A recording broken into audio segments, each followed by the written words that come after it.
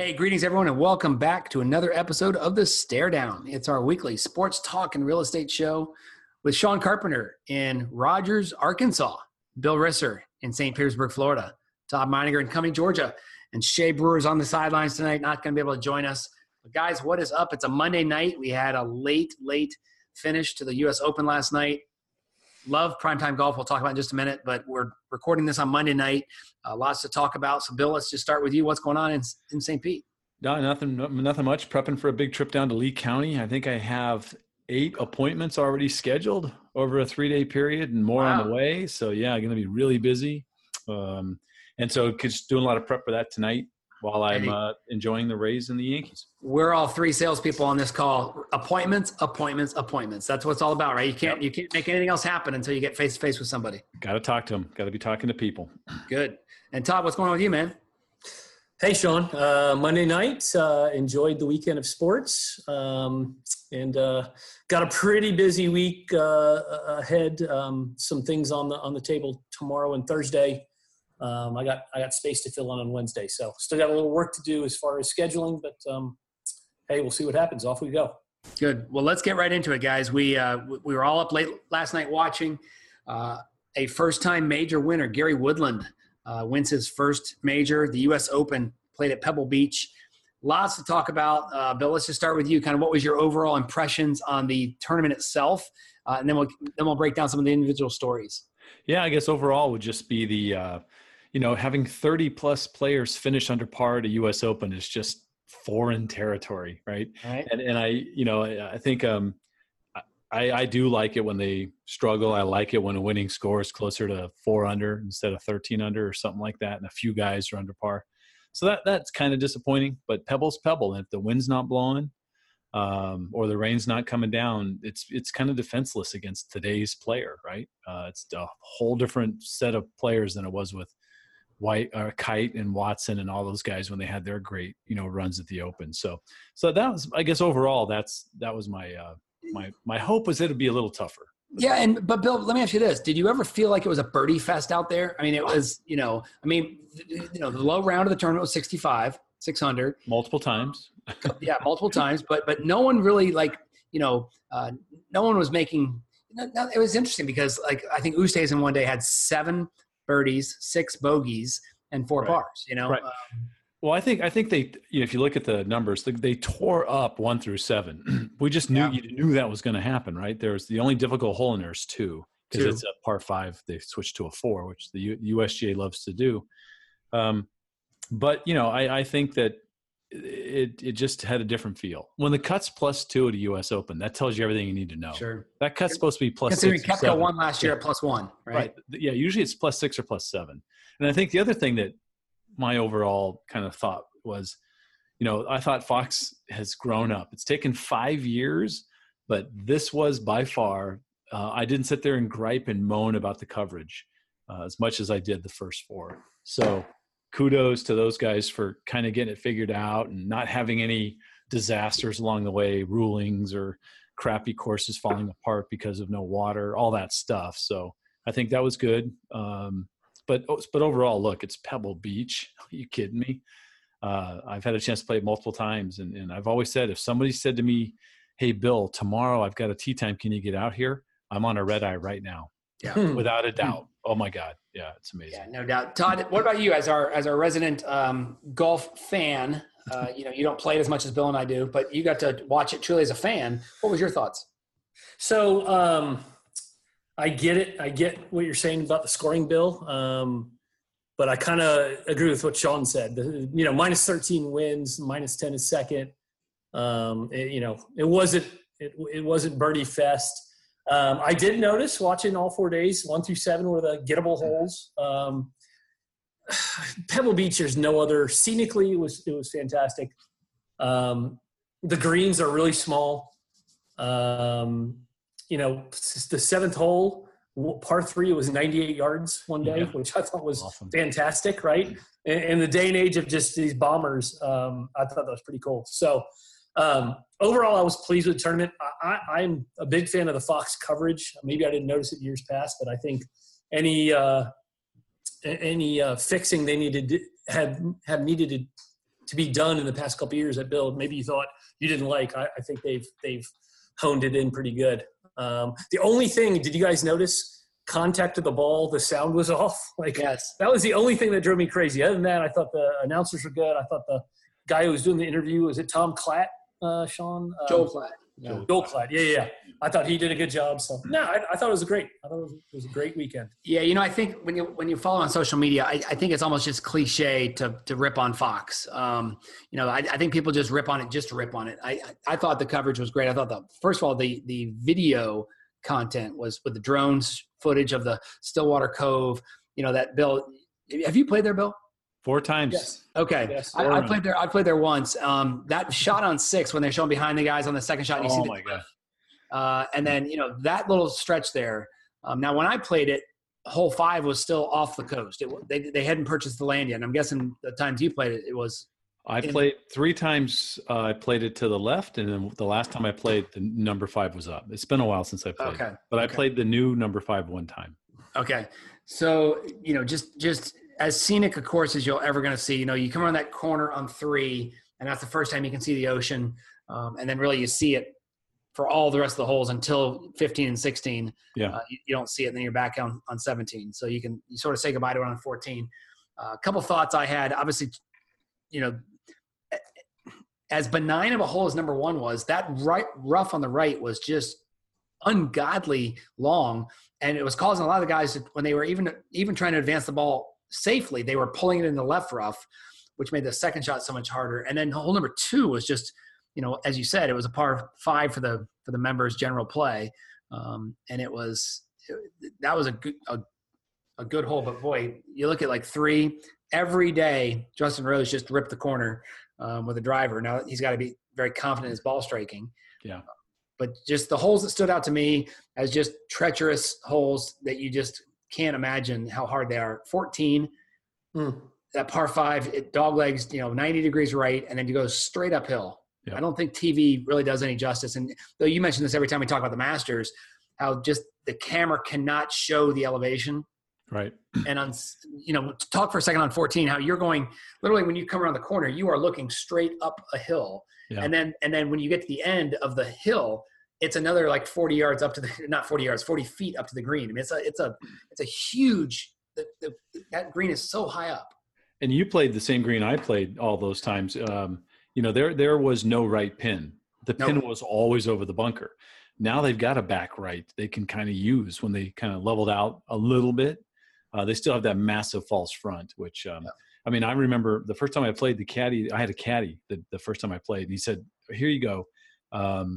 I had like a 10-footer, and he said, don't aim at the hole. He's aim over here. He had me aim completely away from the hole. He said, hit it up to this point. I hit it to that point. It nearly went in. There were so many weird breaks and turns and things. Yeah.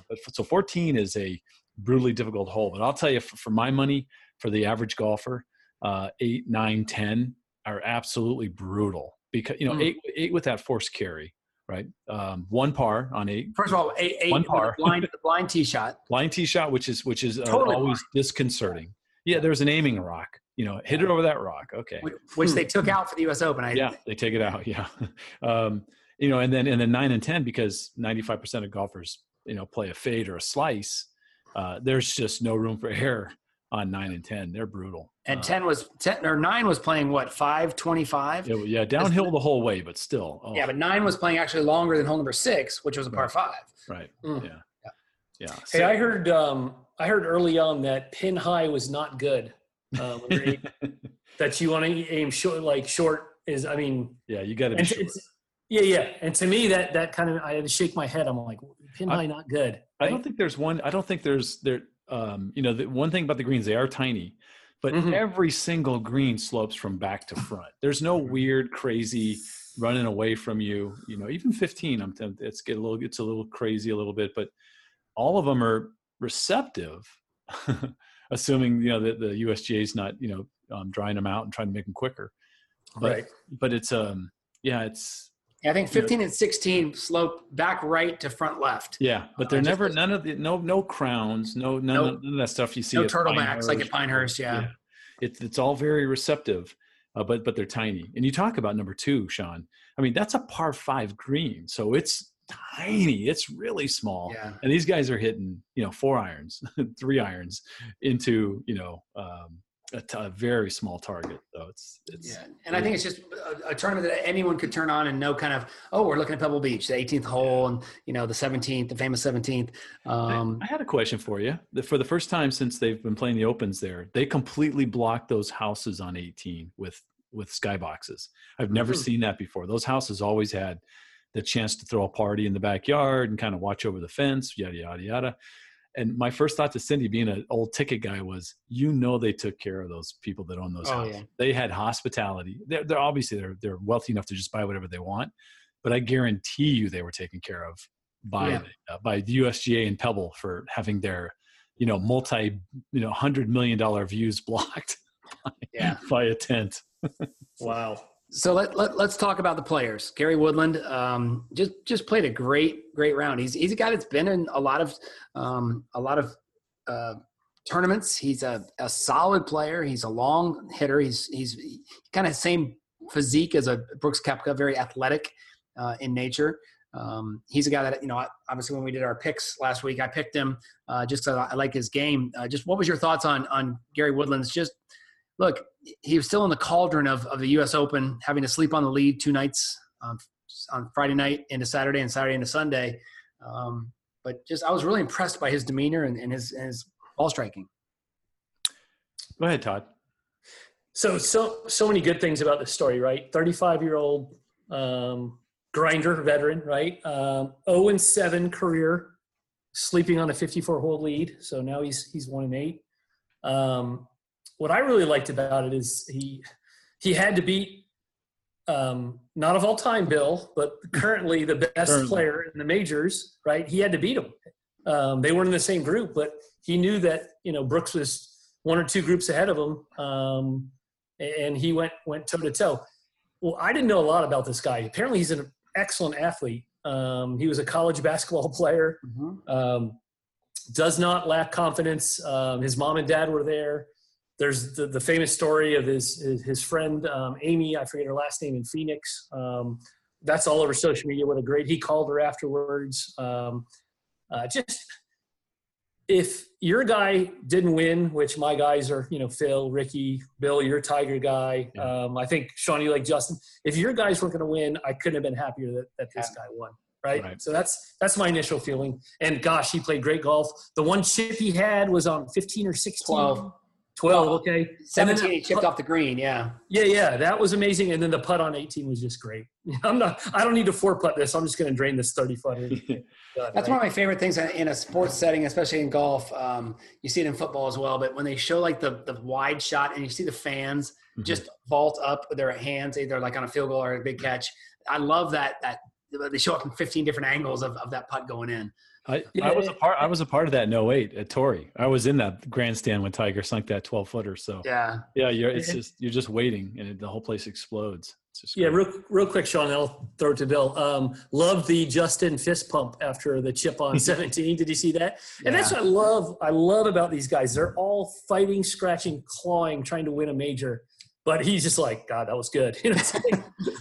And I also love, we've talked about this a million times, Cooch, JT, who wasn't even in the tournament, and Spieth were all waiting to congratulate him. Brooks gave him a big hug after. It's like we're going to fight for 4 days, and after it's over, you congratulate a major champion. I like that about golf. Yeah.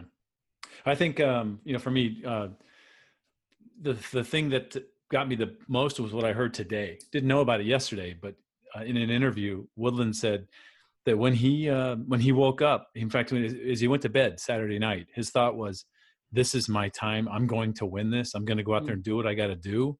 And when he woke up, he felt the same way. He said he almost had a calm and a peace about it. He knew he was going to win. And I think that's just, ballsy for one, but the way you got to do it, it's the way he had to be. And then he kept his composure. He was in total control the whole way through, even when he hit that horrible drive on 10, or 11. It was bad. It might have been, 9 when he hooked it left. Took his bogey and moved on, and just unbelievable.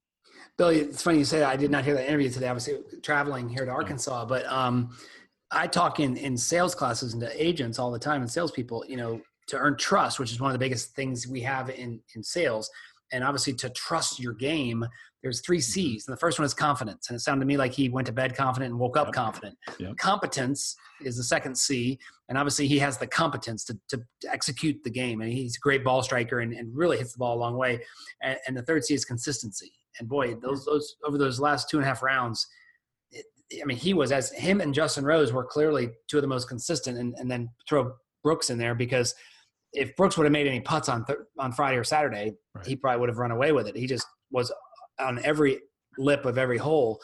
I loved Gary's demeanor, just walking. He was smiling when he should have smiled. He fist pumped when he should have fist pumped, but he never looked flustered. He never looked, disengaged. And I guess let me segue off that, Bill. Just, have you ever seen a major? I don't remember one where that many hole outs happened. No. Bunkers, chip-ins, putts off the fringe. Yeah. Unbelievable. And the announcers referenced it too, Meininger and Buck. And it was obviously testament to the short greens, the small greens that, they can get it on there and roll it like a putt. But man, it was fun to watch. So when Bayo chipped in on 8 and then Snedeker hit out of the bunker on the same hole, it was so cool. I don't remember Pebble. Like, there were no concerns about bumpy greens in the afternoon. That poana grows up and it kind of blossoms, or whatever they call it, and it kind of blooms and it creates these bumpy surfaces. That did not happen these 4 days. Yeah, the afternoon guys were not penalized. Was it the weather? Might have been. Marine layer keeps the sun. When the sun pops out, it gets windy, and But let's talk about. They never really had sun the whole 4 days, right? It never got sunny for an extended period of time. Pretty cloudy the whole time, yeah. Let's talk about a couple other players. Obviously, runner-up, Brooks Koepka. This guy's now gone second in the major so far this year. Just, Bill, let's start with you. I know you're not a fan of his, but no. I know you respect his game. I do. No. He says no. I love it. No, I'm not a fan of him. Yeah. No, he's got it. It has nothing to do with Tiger. It has, everyone's all like, "Oh, it's your Tiger guy." No, it has everything to do with Brooks Koepka. Brooks has got kind of an attitude. Brooks has a little bit of a swagger. That's not more. Swagger. It's him and swag DJ. Game is big. Yeah. Look, when DJ and Brooks are just walking down a fairway, I just look at them and go, "Whatever, dude." There's just a arrogance and whatever, bro. Whatever, bro. Yeah, let's go lift, bro. Hey, what are you dipping? You got Skull or Copenhagen? Good. I'm using the packets. Whatever. Haterade flowing, Sean. The Haterade. I don't know. Todd, what was your impressions of Brooks' game? Just kind of a tool, but his game is amazing right now. Yeah. Hey, listen. I don't know if I knew Brooks personally. I don't know if he'd give me the time of day. He looks like that kind of guy. I know him personally enough to see his ass. So I just think he's amazing focus, right? Him and DJ amaze me. How focused they can be. And I know nothing about DJ. Part of me thinks that for whatever reason, the lights are on, but no one's home with DJ. He kind of has just that blank stare. And I know nothing about the guy. He may be a Rhodes Scholar. But with Brooks... He's not. With Brooks, it almost seems like just channeled, icy focus. So I respect it out of him. He did get pressured into kissing his girlfriend before the round. I don't know if you all saw that, so maybe that's why he finished second. I mean, listen, the guy is a majors beast in the last 10 majors, right? Just a beast. I saw this amazing stat.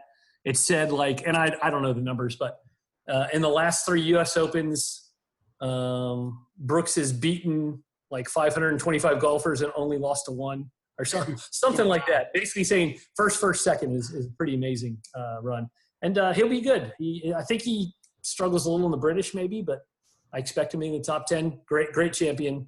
Again, glad that Woodland won. I was happy for him. Yeah, the British Open next month on Royal Portrush, a course that has not been on the rotation. It's really going to be hard to kind of handicap that one because it's all based on maybe who's playing good. And it's in Northern Ireland, right? Yeah. So obviously, look at Graham McDowell had a fantastic week this week. Obviously, coming back to the site of his only major. Let's hit a couple other players. Justin Rose, obviously one of my favorite players. I just love his ball striking, but he's such a good interview. I love at the end of the rounds, he just is personable and honest. And you can tell every golfer on that tour likes him, and so when they play with him, they feel relaxed. I mean, him and Woodland are good friends. He played great. Bill? Yeah, I'll tell you that. I think I shared the story earlier, but the practice round at the PGA, when a kid just wanted to get a flag signed on number 7, that little par 3, or number 8, the little par 3. And Justin had one of his handlers who was kind of walking around the green, just walk over and grab the flag, brought it back over and had it signed on the green. That's awesome. You don't have to do that. You don't have to do that, right? In fact, he got in trouble. One of the marshals walked over and says, "You can't do that." And Justin said, "Well, I'm sorry, I've already signed it." So so the guy brought it back to the kid. But so he's just a nice guy, and so is Woodland for that matter. So talk about all nice guy, final pairing. And those are stories I can never get enough of. Ricky, Jordan, all those guys. Mm-hmm. Those guys give back in the wallet and with their time and charity. I mean, did you see Stenson? I think it was Stenson hit someone in the head and they were laying down, so he went and laid with them for like 30 seconds. Just again, these guys. Maybe who knows? They seem like they give back, which I like for sure. Yeah.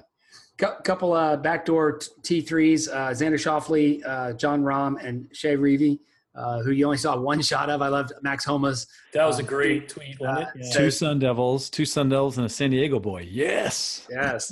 Xander Schauffele's going to be, he's going to win one. I think you can see his skill and his talents.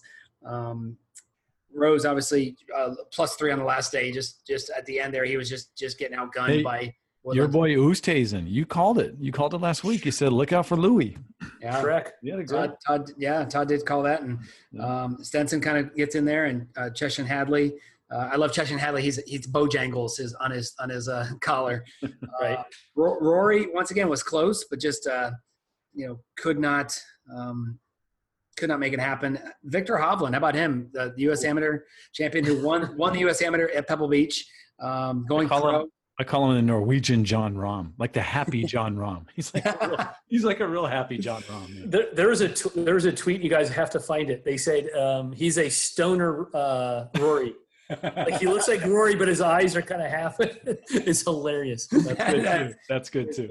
Bill, you want to talk about Tiger's U.S. Open? Yeah, just didn't have it. Wasn't there, and it's weird seeing him wear that KT tape, whatever they call it. That's what I was going to ask, Bill. That's a bad. Was he having back and neck problems? Because he didn't talk about it. He just said, "How do you feel?" He goes, "I just don't feel. I don't like the cold." He just flat out said it. But still, moments of greatness every now and then. He had hit a shot. Couldn't get enough putts to fall. Yeah, just couldn't make it happen. And I'm glad he finished strong. I'm glad he was able to come back, get under par, and shoot. Good back 9, right? Good back 9 on Sunday. Yeah. And I hear the latest is. He may not play before the British. He's taking some time off to go with the family and the kids, and so we'll see what happens there. It doesn't bode well if he thinks he's got to take that time off. If he doesn't get a practice run in before the British, that's going to be tough. He might need to physically, though, right? Yeah, and mentally. He may need to. Too, yeah. And Todd, your horse, Phil Mickelson, once again just tried. I think everybody wanted to see him have some success, but he could not get that driver where it needed to be. It was in a lot of rough. Having to be very creative around the greens and just couldn't. It seems like every time he made a birdie or went 2 birdies in a row, he would go bogey or bogey double, and just fall back out of it. So no one's gonna feel sorry for Phil. What a great career! What a personable guy. Even if you don't like him, he interacts with the fans. But it would have been great to see him complete the career Grand Slam. And of course, me, the eternal optimist, they're playing next year at a little place called Wingfoot, where he had the collapse in 2006. Well, what a better way than a 50-year-old Phil Mickelson to get redemption at Wingfoot and get the career Grand Slam. I'm already drinking the Kool-Aid. I know it's not going to happen. I know it's not going to happen, but boy, it's going to be a fun year thinking about it. Like Virginia going from getting knocked out by UMBC to winning. That would be the greatest major victory of all time on his 50. That'd be pretty good. One more story I want to hit before we jump over to the NBA, guys.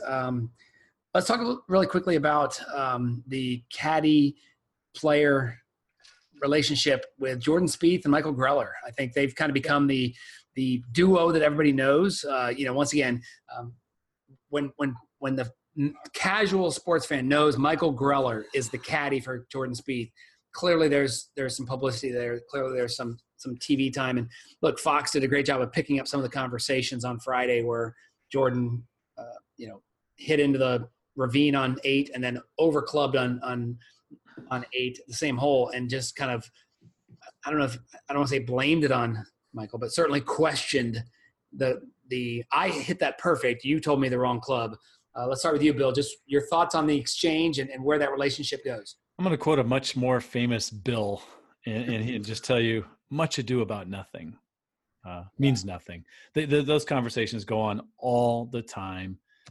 Fox just really mic'd it up in a way that no one's ever done it before. Yeah, I agree. Catch it occasionally when they're talking on the tee box, but to have them talking, be that close and have those mics that sensitive, I think I think Greller's heard way worse from. And George's just such a vocal player. Oh, totally. Yeah. He's always talking. That's part of his persona. It really is part of his persona. Is he talks and he talks when he's happy. He talks when he's mad. He talks when he's frustrated. Yeah, they're trying to make a story out of nothing, in my opinion. Yeah, I agree. Todd. Yeah. So his caddy Michael Greller, is it, Sean? Yeah. He's famous for Jordan came out of the gate like crazy, and he made over $1 million one year caddying for Jordan, and he quit his teaching job the year before to be Jordan's caddy. So I think that's one of the main reasons he's known, just from that story. And Bill, you hit it on the head, and so did you, Sean. Jordan Spieth is his own running commentary. Everything we have in our head, he talks about. Yes. So I remember I first knew that, I think like 3-4 years ago, there was a tournament where he had to go up and down with a sand save to win, and he hit the sand shot on 18, and he turned around and goes, "Oh, there's a camera. I heard a click," right? And I was like, "Huh." So in the post interview, they say, "Hey, did the camera mess you up?" And he immediately said, "No, it had nothing to do with that. I had a chip. I blew the chip." I think he is just a chatterbox. And he blows off steam. What you're not talking about is on the next hole, he hit a rake out of the bunker. And I do really think that's kind of Michael's fault. You gotta move those rakes around. Or Sean says clear the lip a little higher. Yeah, Jordan did a better shot. I got it. So, but yeah. And Sean, not to wrap up Spieth, but we've got to talk about Ricky. My man teased me so bad with a 66 and then followed it up with a 77. I mean, ouch, right? Terrible. Yeah.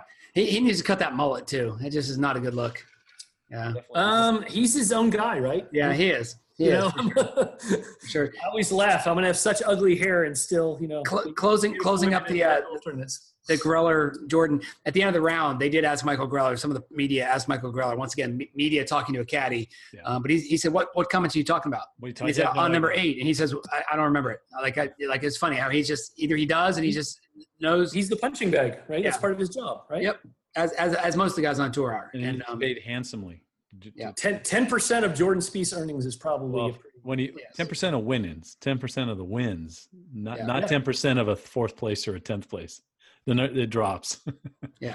Yeah. It's like 5%, like on a scale, but he's doing just fine. I think there's some travel and stuff included and things like that. But all right, guys, let's talk about the National Basketball Association, or should we say the International Basketball Association? Let's talk about the season that just finished last week.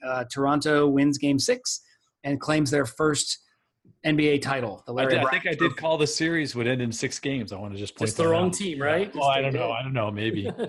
I can't remember. Someone's got to find the tape, and I've destroyed it. So just overall thoughts on Toronto's first title, Golden State's you can't really call it a collapse. They got a couple injuries at the wrong time, part of the game.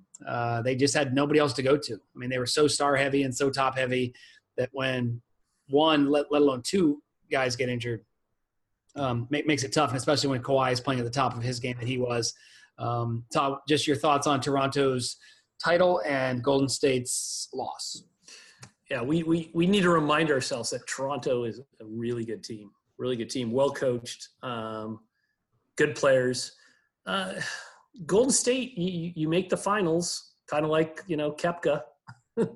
Go back to golf. You're not going to win every tournament. You're not going to win every series. Nothing to be ashamed of. I think those injuries are huge. I think Durant came back early, but I don't blame anyone coaching him. He wanted to come back, and now he's missing the entire 2020 season. Going into a free agency year, and I think Clay tearing his ACL. Those two things didn't lose the series for him, but they were punches in the gut, right? Draymond and Steph are awesome, but with those other two guys behind them, they're even better. So, hey, tip your hat to Toronto. They won fair and square 6 games. They're our international champs, right? Yeah. Bill? Yeah, I think it's I'm going to be that guy, and you two are going to just crucify me for it. But yeah, a healthy Durant this series is a lot different. If nobody got hurt, if they were both at full strength, I still say the Warriors would have handled the Raptors. Kawhi's a great player, but a lot of those threes that were open, and trust, I was blown away by how Toronto had their own version of the Splash Brothers going on, right? With Lowry and Green, who's, like I said, a dog. I watched him in Phoenix stink up the joint.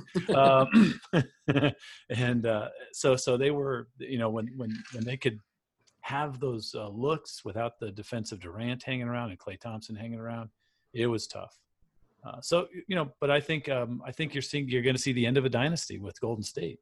Yeah, I think it's kind of over, and that's a great thing. And the segue that I'm sure you're going to head to, Sean, is what happens in the West now that there's some things happening, and Golden State's going to be, there's no way Golden State's in the finals next year, not without Klay and not without Durant. Yeah, nothing. I think we can all pretty much agree Durant's gone. He's going to go somewhere else where he can be the man, whether that's the Nets or the Knicks. Or is Klay going to return next year? Or is he Klay is, first of all, Klay coming back from an ACL probably won't play until 2020. He'll play the end of next year. He might be able to play towards the playoffs. But where he plays is a question, because he is an unrestricted free agent as well. Yeah, they're going to sign Klay. I think he doesn't want to go anywhere. He wants to finish his career with Curry. I keep hearing that. So okay, I think he'll stick around. Real quick, don't feel bad for Klay, but think of how much money he's lost with the torn ACL and not getting the NBA All-Star or All-Pro team. Well, he'll get a max contract from the Warriors. Promise. You think? Promise. Okay. Yeah. I hope so for him. I mean, what a great player. You hope he gets it, right? Yeah. So I did ask Shea for some comments. He's off. He's on assignment tonight. But he talked about great team win for the Raptors. Golden State just fell apart. Injuries are never an excuse, but they literally didn't have any guys left. It's part of the game, yeah. He goes on to say, draft on Thursday, and the NBA will be news all summer long. Loves the AD trade for the Lakers, which we're going to get to in just a second, especially because they're not finished. He really feels like the Lakers still have moves to make, and obviously clearing out half the roster basically in that draft. Not literally half the roster, but a lot of players with obviously a lot of money. In the trade. And I said, I asked Shea, I said, did that trade and the possible losses of KD and Klay from Golden State make LA Lakers the favorites in the West? And he's responding back quickly, Lakers definitely the favorites, but, and you'll hear it here first on the 17th of June, he says, don't count out teams like Denver, Dallas, Sacramento, and Portland. Now, Dallas, finished near the bottom, but they got Porzingis, and they've got who's the kid we saw, Bill? Luka Doncic. Luka Doncic, and obviously Cuban knows how to spend money. Yep. And then he says he doesn't know if Lonzo and Zion will ever be a thing. Because I said, gosh, with Lonzo Ball going to the Pelicans as part of that trade, and obviously the Zion Williamson probably guaranteed first pick, he says Jrue Holiday is a great player, and that there are reports that the Pelicans are trying to trade the number 4 pick to Washington for Brad Beal, former Gator, which would mean a guard overload in New Orleans. He says just there's going to be a lot of moves between now and training camp. So, but that pick, that draft, or that trade with Anthony Davis going from the Pelicans to Los Angeles, kind of the first puzzle piece that I think a lot of people expected. They just thought it might happen later in the year. Now the question is, does Kawhi stay in Toronto? Does Kawhi go out west? Does Kawhi join? Who does he possibly align with? Well, it won't be the Lakers. They don't have room for Kawhi. Yeah, I think Kawhi stays. I think he stays. He could stay, or the Clippers are another option. So, yep. And once again, you look at your path to the finals to have a chance to win it. Who in the East is going to step up? Look at Philly, Milwaukee, and Boston. Well, Yeah. let's take Boston out of the mix because we don't care about Boston. But Philly and Milwaukee are going to be tough. But let's put the Nets in there. If KD and Irving go to the Nets, well, that's not next year. KD's gone next year. He's out. Yeah. He's out for 2020. Yeah, he's out for 2020. He shredded his Achilles. Is he out? Okay, he's out for the whole season. He's out the entire season next year. Yeah. In fact, he might never be the same. I mean, he may never. You're exactly right. Yeah. 30 years ago, you tore your Achilles. You were absolutely done. There was no repair. So let me ask you a question. So I've never been a contract guy. I don't follow the contract like the way the draft nicks do and things like that. But is he under contract with a team next year? He's a free agent next year. After the next season, he becomes a free agent after next season. Golden State's got to pay him next year. So Golden State has to pay him. So he's getting paycheck. He's a free agent after 2021. He's a free agent, or 2020. Okay. So he is getting paycheck, and he has somewhere to kind of hang his hat, so to speak. He'll be okay. Yeah. Just whether he recovers or not is the question. And I think, you know what, there's an outside chance that maybe he stays at Golden State now because of the injury. Why not? Right. I mean, who else is they're not going to maybe, I don't know, who knows if they've got the room to make it work. So. He probably gets max money at Golden State. Yep. You'd think, right? Yep. Wow. So going to be interesting. Let's jump over to MLB really quick. What's been your spotlight, Bill? I know you're paying attention to your Rays, and Todd, you're paying attention to the Bravos. A lot of activity in Atlanta and Tampa Bay, kind of right there in the mix in the AL East. Yeah, it's like all or nothing across baseball. It feels like there's a few divisions where you've got three teams in the running. I think Central every time, right? Cardinals, Brewers, Cubs. But then you got the NL West, or the AL Central, where it's just like it feels like it's over. I mean, it's bad when you got a double-digit lead in early June, mid-June. Yikes! So there's going to be some fun to watch, but it's a few divisions are kind of just out, and those teams are not even looking at a wild card, right? I mean, so you've got a lot of teams that are just going to be playing out the string, right? So, yeah. Todd, what's going on in Bravo land? Shoot, you mean the first place Braves?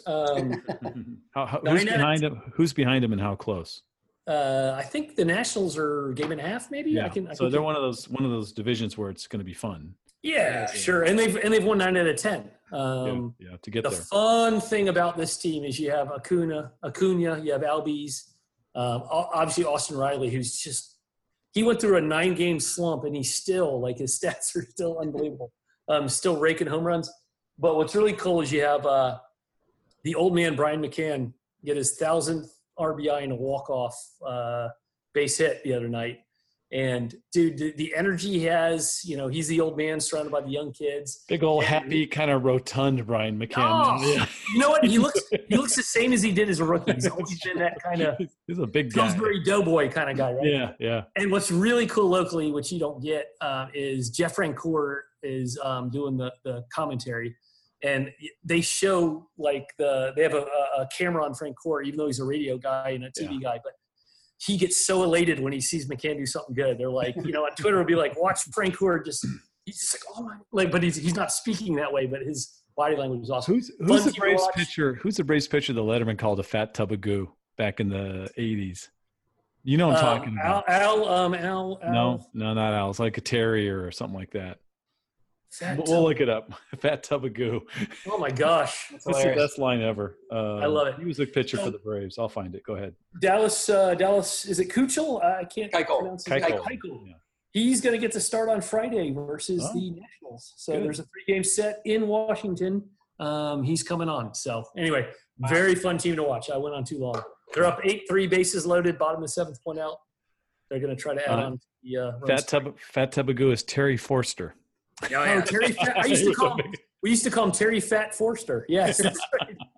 Wow, that's so funny. Him and Claudel Washington, Rafael Ramirez. Hey, one more baseball note. See Charlie Blackmon's run against the Padres. They play a 4-game series. Charlie Blackmon had 15 hits. Wow. And had a shot for his 4th straight 4-hit game, but couldn't do it. He popped him up at the end of game 4. God. Yeah, set a record, obviously. 15 hits in a 4-game series. That's impressive. That's awesome.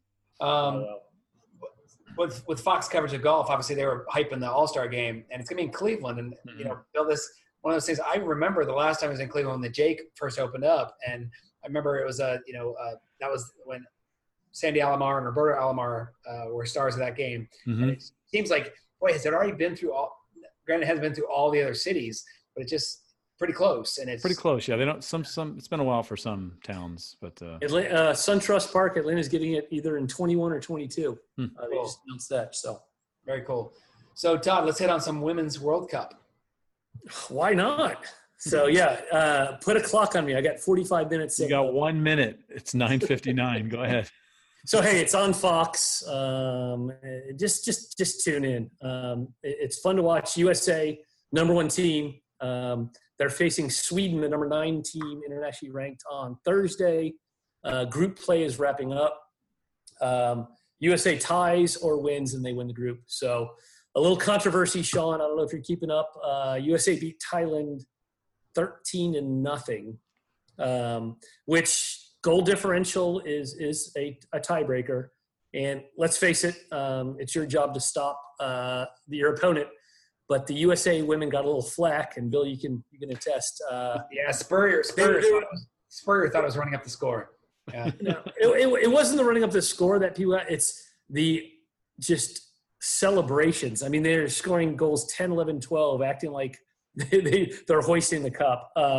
Some of the veterans got a little carried away. Hey, listen, all's fair in love and soccer, but part of me, when you're up against a Thailand team that's really super inferior, maybe act like you've been there. Some of the newcomers that have scored their first ever international goal celebrate, but some of the veterans were a little excited. But anyway, go USA. We're all grown ups. We can handle it, right, Bill? Nice. Yeah, I agree. It just goals 9, 10, 11, 12, 13, maybe a little excessive on the celebration. That's maybe just a fist pump and maybe just a kind of like, hey, a couple high fives. And, no sliding into the corner and pulling your shirt off. They were doing choreographed dances, Sean. It was exactly really tacky. It was a little tacky. Hey, breaking news here as we wrap things up shortly, Sean, on a Monday night. Anderson Cooper's Mom died. Mom passed away. You know who that is, Sean? No. Gloria Vanderbilt. Gloria Vanderbilt passed away tonight. 95, right? Yep, 95 years old. And that's Anderson Cooper's mother. Yeah. Wow. Very interesting. Yeah. All right. Sean's like, way to bring us down on a sad note. That's way beyond anything I ever watched because Vanderbilt plays tomorrow in the College World Series. Yeah, there you go. Way to bring it back, Sean. Way to bring it back. Anchor down. All right, well, guys, let's. I don't think there's anything happening in the tennis world and golf. We got a couple of down weeks. Obviously they go to Hartford for a true birdie fest. Always a fun tournament to watch, but we'll keep our eyes on that. And then obviously baseball is going to take center stage along with the NBA draft and a lot of the hot stove league in the NBA. So we'll see what happens there. Quickly, Todd, what's going on with your week ahead? Again, good week ahead. Tomorrow and Thursday, bringing in some customers, doing some training, which is always good. Need to fill up my Wednesday and Friday, so got some spaces to fill, but that's okay. That's okay. Sometimes when you have some holes in your schedule, it's an opportunity to make things happen or allow things to come up and fill it in. So looking forward to the week. My birthday's Wednesday, boys. Hey. So, yeah. How So old? How old? I'm going to be 49, Bill. Ooh. It's my San Francisco birthday. Todd and Phil. Yes. That's it. And hence one of the reasons I like Phil. I feel like we're kindred spirits. Gotcha. So. And did you wear your shirt yesterday on Father's Day? Sean was awesome enough, Bill. I don't know if I shared this with you, but and by the way, this guy walks the walk, talks the talk, and it's going to tie into what I was going to say. I was going to say Father's Day was yesterday, and we always choose holidays to reach out to people. And I'm challenging anyone who's listening to reach out to someone, friend, foe, customer, on just a random day, because you never know when someone needs to be picked up. Sean sent me a Grateful Dad T-shirt instead of a little play on Grateful Dead, Nice. which I love. Worn it twice already. Wore it yesterday. So appreciate that, Sean. And so just again, reach out to. No one knows better than Sean with his note cards and emails, texts, and random T-shirts. So. Appreciate it, Sean. No problem, brother. Happy birthday, Todd, let me ask you a quick question. What's your when your guys come into town, customers to get trained? Yep. What's your attire like that day? What do you wear when you're out in the field? So normally, Indoors and hardware. I'm just curious. So the guys on what do I wear? Manufactured up. I'll wear, some khaki pants and either a golf shirt or a button-down shirt. Okay. And some construction type shoes. Don't wear penny loafers. It's not a good idea. But that said, the guys on the job site, certainly distributors are, come as you are. Let's just say that. So, you're like dressed up is what you're trying to tell me. Sure. Yeah. But I think that's good. I think it's good. But literally 90% of the guys I call on distributors are in shorts, and 100% of the guys I call on the job site are in blue jeans and white beaters, right? They're working hard. Hooters attire. Yes. And God bless them. They're working hard. We need those guys. So anyway. What's next? Oh, me. That's all I got. Yeah, Bill, what are you doing? I know you wake up call at what, 4:45? Yeah, I got an early run down to Lee County for a class. I'm terrified about traffic and an accident on the 75, shutting it down. It's happened before, so I leave really early. So I could always I can jump on the Tamiami Trail if I need to. Yeah.